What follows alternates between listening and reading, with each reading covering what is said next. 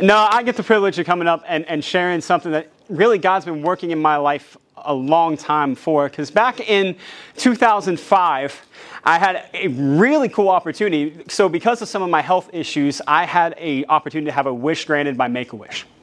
And so 8-year-old Stephen got very excited. And I will be the first one to tell you, if I had had a chance to do this over again and change what my wish was, teenage Stephen had a very different list of priorities, okay? But 8 to 9-year-old Stephen was a huge baseball fan. So he wanted to meet the St. Louis Cardinals. More specifically, he had a favorite baseball player, a guy by the name of Albert Pujols. Let's go. Okay? If any of you know baseball, this guy was amazing, still is, definitely a Hall of Famer, strong Christian guy, and so I wanted to meet him. And so the people from Make-A-Wish, they come and they take down all these notes and they get me the ideas and they're like, all right, so this is your first one. What'd your backup be? Thank God this first one worked out because my backup plan was to be in a video for it's called Bible Man. If you know Bible Man, okay. I'm so thankful none of that ever happened because that would be something that haunted me for the rest of my life. But so they confirm everything, and the name of my wish was Stephen meets Albert Pujols. So they fly me and my family out to St. Louis, and they put us up in this really nice hotel. Like they're giving us all this money and giving us a chance to go to all these different activities. And so the next day, it is the day. It is time for the wish. And so we go to Busch Stadium. They take us in this back door. They're showing us all the clubhouse and everything. I'm getting all excited, and we get to the point where we go out on the field, and there he is. I was like, oh, snap. Now, you might not gather this from this picture of confidence and poise in front of you, but I haven't always been this able to, just talk to people. I was nervous. I was terrified. And so other players started coming over, and they started talking to us. And finally, batting practice is over, and here comes Albert. And he comes up in a dead trot, and everyone's all excited. And I'm like, hey, man, what's up? And he runs right by us. Oh, no. Down into the dugout. And we did not see him again until the game actually started. And I remember being so devastated and so hurt because what I thought was going to happen didn't happen. Now, if I look back, Make-A-Wish did a lot of things to make up for this. They got us not just one ball game, but 2. I got to go meet a ton of players, some who we still are in touch with today. And it was an amazing opportunity. But because I was so focused on what I felt like I deserved or what I was entitled to, that I didn't recognize what had been given to me in the first place. Things that had gone above and beyond what I had before. But because it wasn't playing out the way I wanted, I was not happy. And I feel like as Christians, we fall into this category a lot with God because I know for me, I'm not going to speak for y'all, but I'm going to speak for me. There are so many times in my life I take for granted what God has offered and upset because he's not giving me what I want. And when we feel like everything that he's given us already, we're entitled to, I'm just going to tell you, you cannot be thankful for what you feel entitled to. And so when we're going through this season, through these changes of life, and I know a lot of us in here have faced some hardships recently. And we're actually having to question whether or not God is there and why things are happening. Like we're doing what we're supposed to. Why are these things happening? Well, the question isn't really why is it happening, is how are we responding? And I know for me, I struggle with contentment a lot. And in God's Word, there are so many examples of this. But if you have your Bibles, I want you to turn to Philippians chapter 4.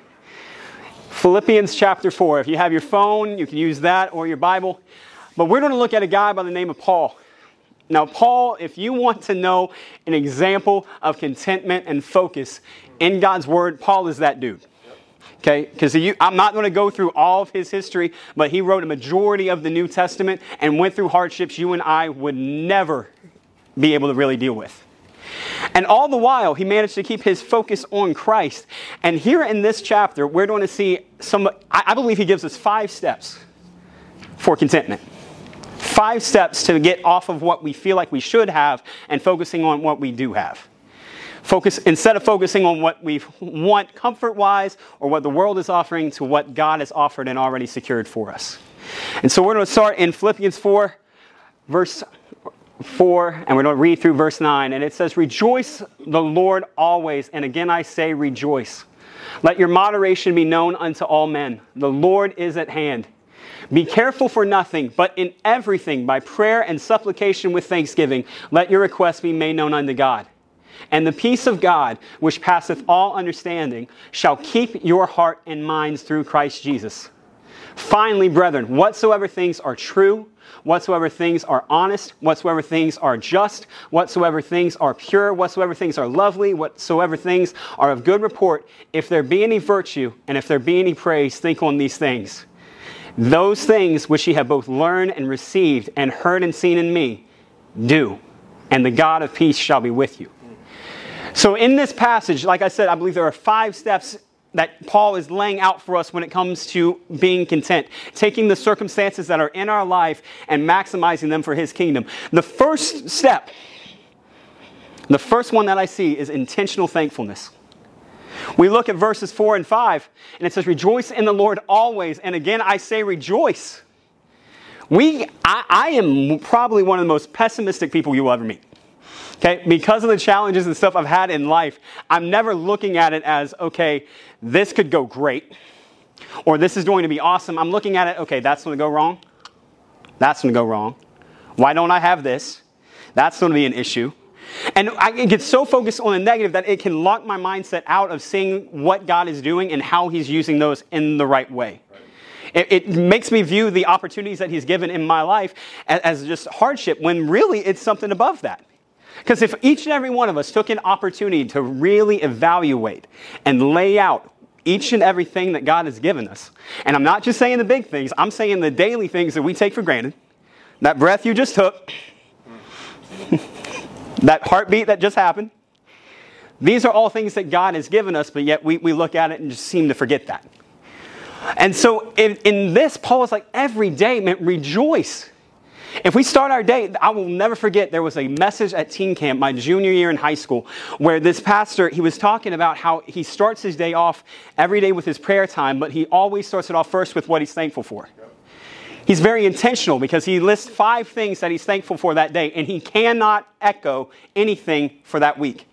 He can't use the same things. It's always something new. So he's having to put very hard focus and intentionality and effort into recognizing what God's done for him. Because if you recognize that person who cut us off outside of Cohatch, that's a little touchy subject. If you want to hear that story, I'll explain it to you later. The person who messed with us in front of the coffee line, the coworker we don't like, all of that pales in comparison compared to what God is offering. Yes, sir. And so we also look, and it's in 1 Chronicles 16:34. Oh, give thanks unto the Lord, for he is good, for his mercy endureth forever. That's not a temporary thing. We don't need to be walking around life thinking that anything that comes up, any of these challenges, are out of God's control. He has a plan for them. They're there for a reason. And eventually, we might be able to look back and say, thank you, God, for that hardship. Yes, thank you, God, for that challenge. Thank you, God, for that obstacle. Because, man, I was on a path, and you deflected me off of it. Yep. I was heading in a way that I wasn't meant to go on, and you took the wheel. That's something that I know each and every one of us need to work on. And intentionality is consistent. It's daily. You have to put the effort in. You have to prioritize it. And if you start off your day with that, I guarantee you your viewpoint of at least the obstacles and challenges going on in your life will shift. Yes, Paul was an example of this. Okay? First point, intentional thankfulness. The second point, continuous prayer. Verses 6 through 7. Be careful for nothing, but in everything, by prayer and supplication with thanksgiving, let your requests be made known unto God. And the peace of God, which passeth all understanding, shall keep your heart and minds through Christ Jesus. Be careful for nothing, but in everything. I might be the only one in here, but I don't think I am, that I look at prayer as like a last resort. I look at prayer as like it's a parachute, that I'm already falling out of the plane. I can't do anything else. This is the only thing that I got, so I'm going to pull the cord and hope that that it catches. Do you realize how much of a gift prayer is in our day-to-day life? Yep. Like how much of a power, of a force that is. Like it's not just meant for the hard times, man. Some of my favorite memories of prayer is when God's doing some amazing things in my life and I'm thanking him for what he did. Yep. We got a lot of teens sitting in the back. We went to camp this past year. Man, there was some awesome things happening. And even when there were some days where I would just walk around while they're all doing their thing, and I'm like, man, God, this is awesome. Thank you for what you're doing. Thank you for the hearts of these teens. Thank you for what you're moving in their life. God, it's not just meant as a negative thing. Paul, if anybody, understood that, man, he was talking to God all the time. Majority of this time he spent by himself as he's writing letters, as he's traveling. His relationship with God was on a level that many of us would ever hope to get to. God was his one and only companion through a majority of this. And so if you're traveling with somebody, it's really awkward if you ain't talking to them. I've been on those trips. I've been the awkward person in the back seat when the two people in the front are arguing. I've been the one that, yeah. I've been on the road trips with coworkers that I really don't want to talk to them. And this is painful for me. Okay, I'm full-blown extrovert. In our life group, if there's a moment of awkward silence, I'm sitting there with a timer, like 7 seconds is the cutoff point. Okay, we got to have some noise, we got to have something. And most of the time, the people in my group are watching me and seeing my blood pressure go up and my face turn red, knowing I'm about to say something because I can't take the quiet. Why can't I have that passion when it comes to interacting with everyone else, but I lose that desire and that passion when it comes to talking to God? My friends, they come and go. Like they're different different places, different seasons of life, bring different people in and out. But God is consistent. God is always there. He wants to hear what's going on. He wants to hear what's going well. He wants to hear what's going bad. He is a resource for us. And his answer isn't always what we want. I don't know if you're going to catch this or not, but this is going to be a big staple of this message. We don't always get what we want. If you're following Christ, you're not going to get what you want. Because that comes a little later. But it comes with continuous prayer. Acts 6:4. But we will give ourselves continually to prayer and to the ministry of the word. Romans 12:12. Rejoicing in hope, patience in tribulation, continuing instant in prayer. It's got to be happening. If you are wanting to draw closer to God and you're not actively praying and seeking after him and talking to him, your relationship's not growing. Right. No wonder you're sitting there trying to wonder where God's at. You're not talking. It's like he's been trying to call you 12 times and you see the voicemails and you see the messages and you're just not responding. It's on us. God's never left. God's never changed. We have to make the effort and prioritize him. That way we get our head right. Because he's staying consistent. Number 1 was intentional thankfulness. Number 2, continuous prayer. Number 3, uncompromised focus. This one's a big one. Verses 8 through 9.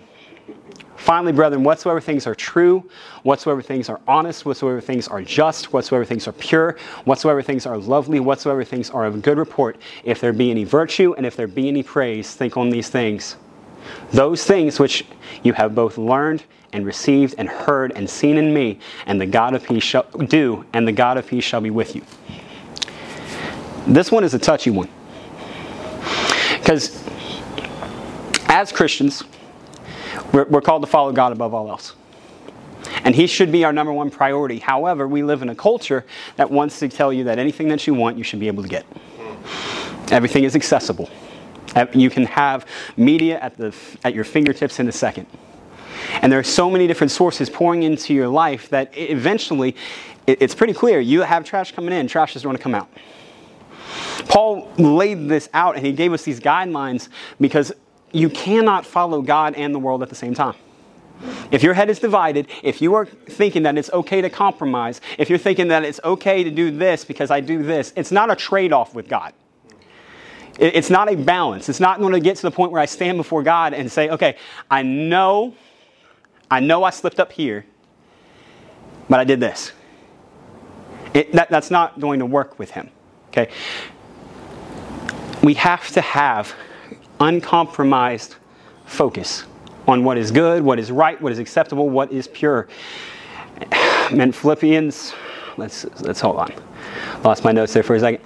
Philippians 2:5. Let this mind be in you, which was also in Christ Jesus.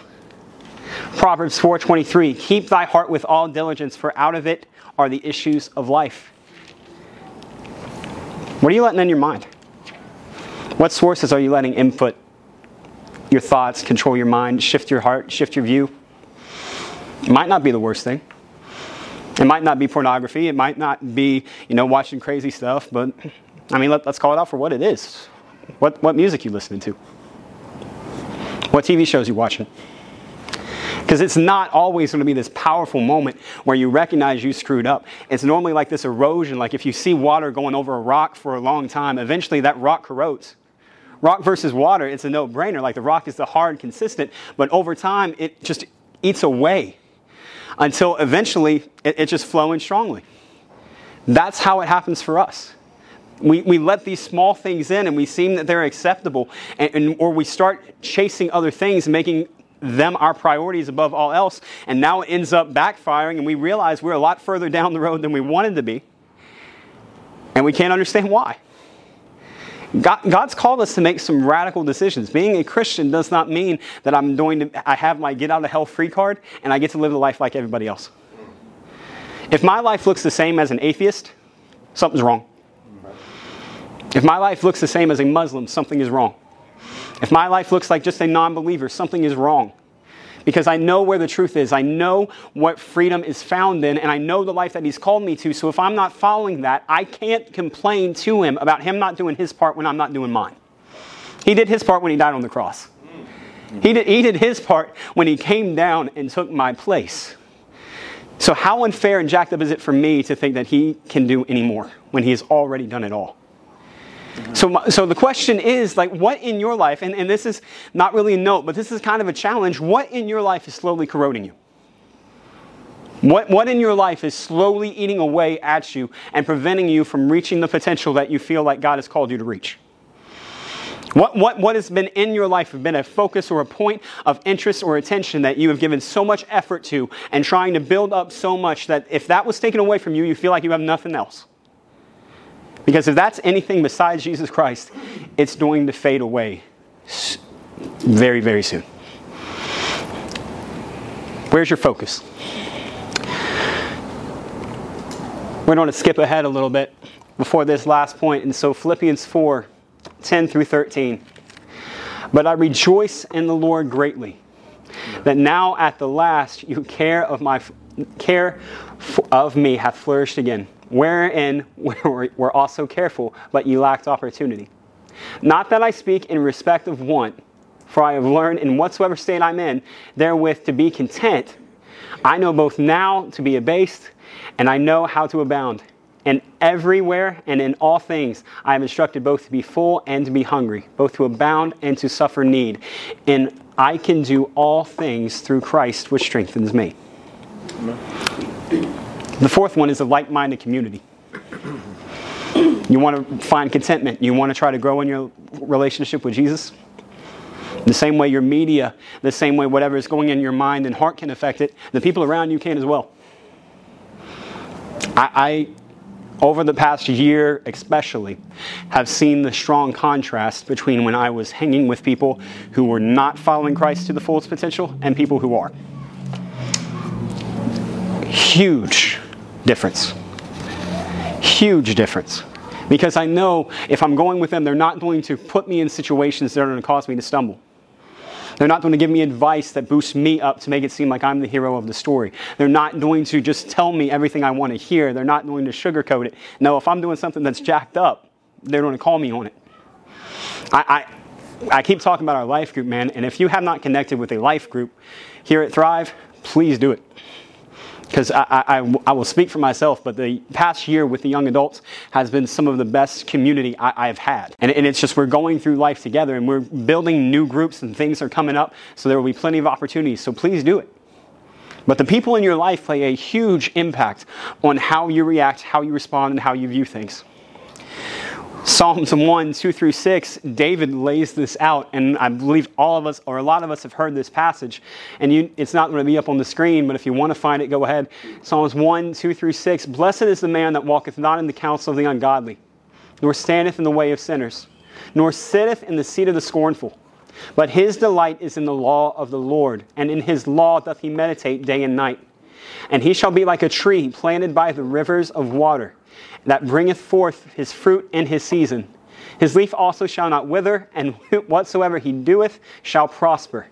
The ungodly are not so, but are like the chaff which the wind driveth away. Therefore the ungodly shall not stand in the judgment, nor sinners in the congregation of the righteous. For the Lord knoweth the way of the righteous, but the way of the ungodly shall perish. I don't think I can spell it out any better than that. Because like David is one of those guys who we see his life on this roller coaster. And that's the awesome thing about our faith, is that it's not all of us standing up here. Because if it was me having to stand up here and have it all together, and then I'm able to tell you all how to figure it out, I ain't up here. Lord knows Dave ain't up here.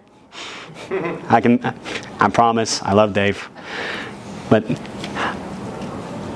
our faith is taking what God has done in our life, making it and using it to relate and connect with people who are going through similar things. Some of you guys work in secular positions, in places where, sharing your faith and talking about things might not be that popular or that welcome or accepted. I'm in one of those spots. But because of where I'm at, it gives me access to people that would not necessarily come in here first. They would not have an opportunity to hear this because maybe some of them have been hurt by church before. Maybe some of them just have a bad idea of who God is. The people around you impact it. I got 2 guys in here today who were invited because I said something at work. And then then one of them invited the other. It's a domino effect. Let God do his thing. I'm not going to call him out, but I'm going to simply point out one of them might have a Bass Pro hat on. And the other one's sitting to his right. But I'm not going to call out anyone. But I get back to the point of your community. You can find community just about anywhere. That's what the church is supposed to be. I have been living proof of what happens when my community is crap and when my community is good.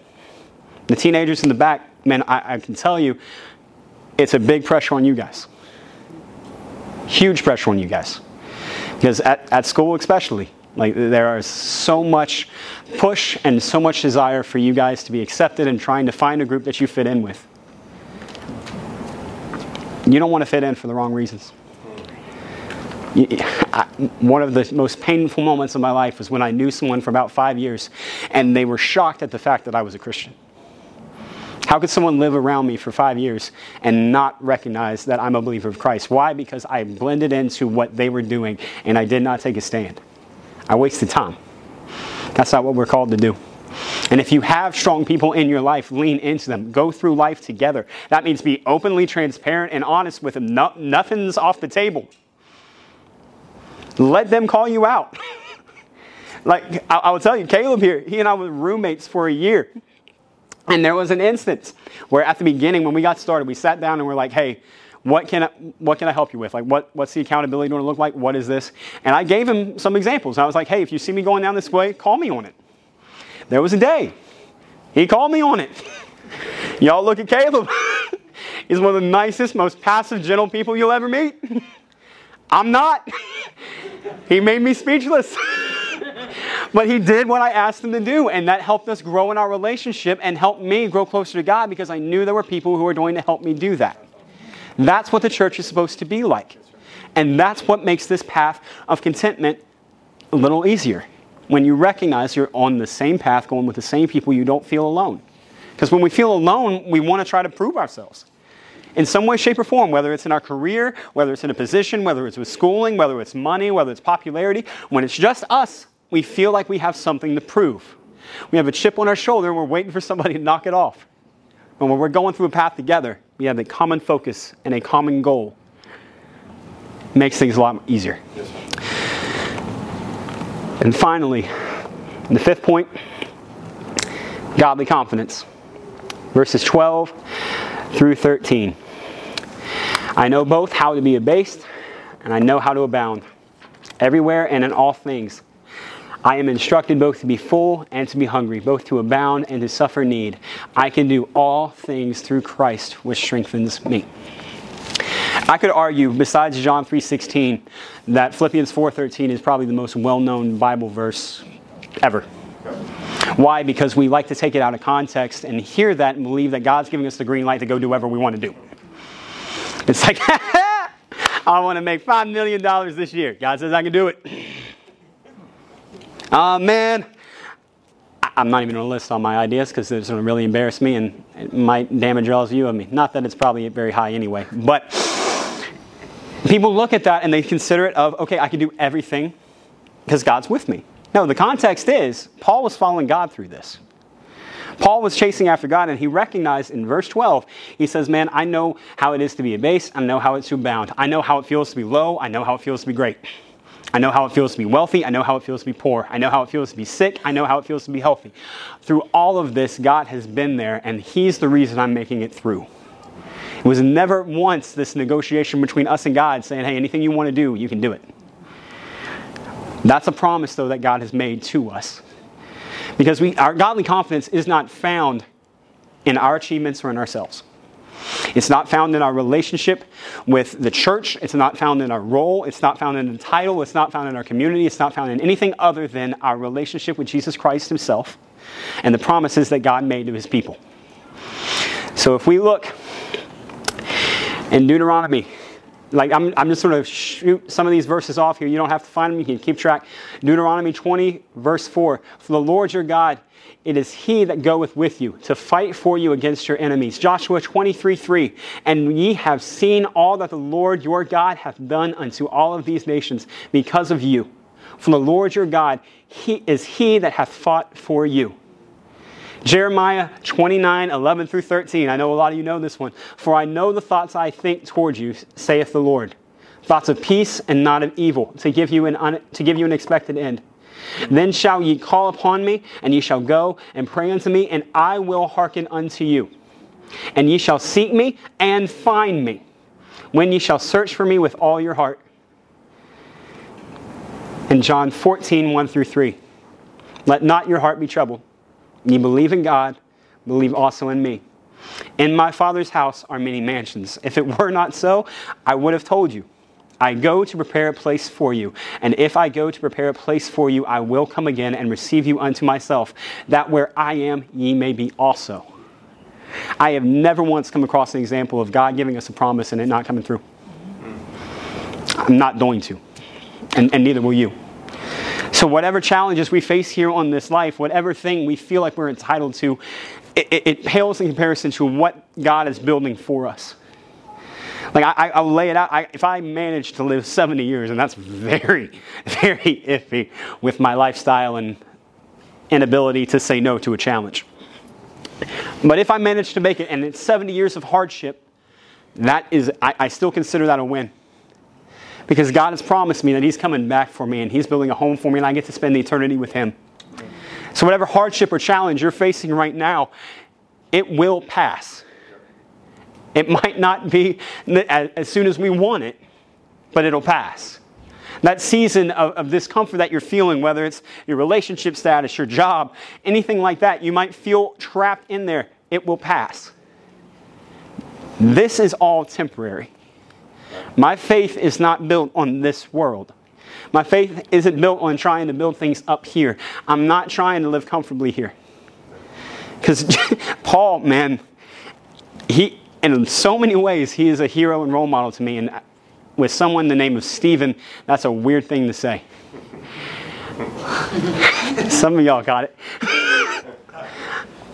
But he went through so many hardships and challenges. Can you imagine how frustrating it was to deal with Paul when you were trying to oppress him?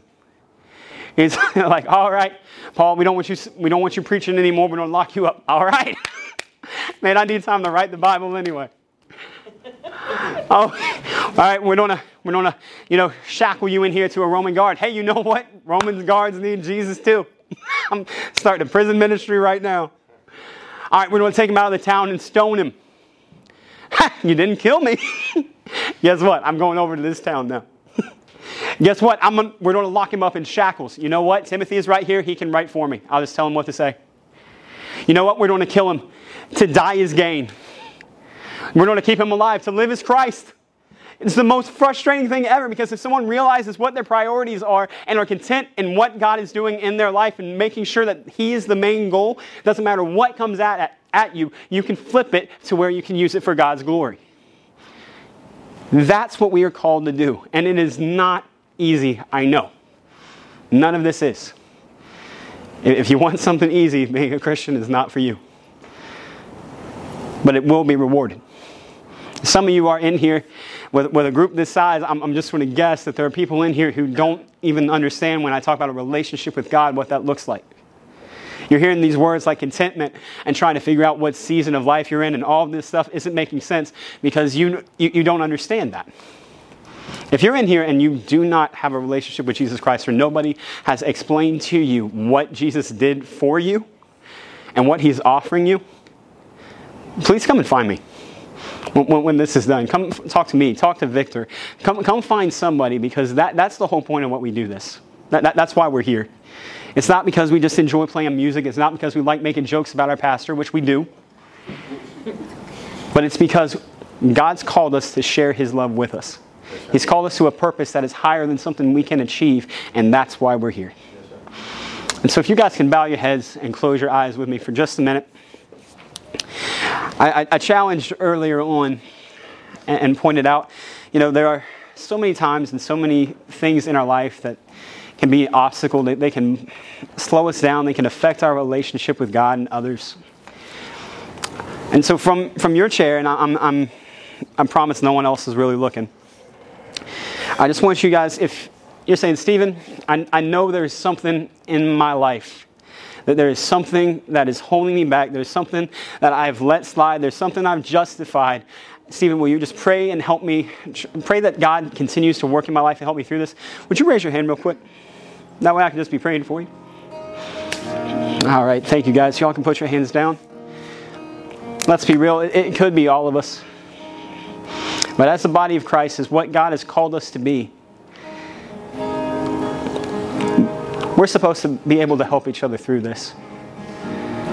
God's done all the hard work. He's put in all the time. He's put in all the effort. He paid the debt. And he's offering a reward and a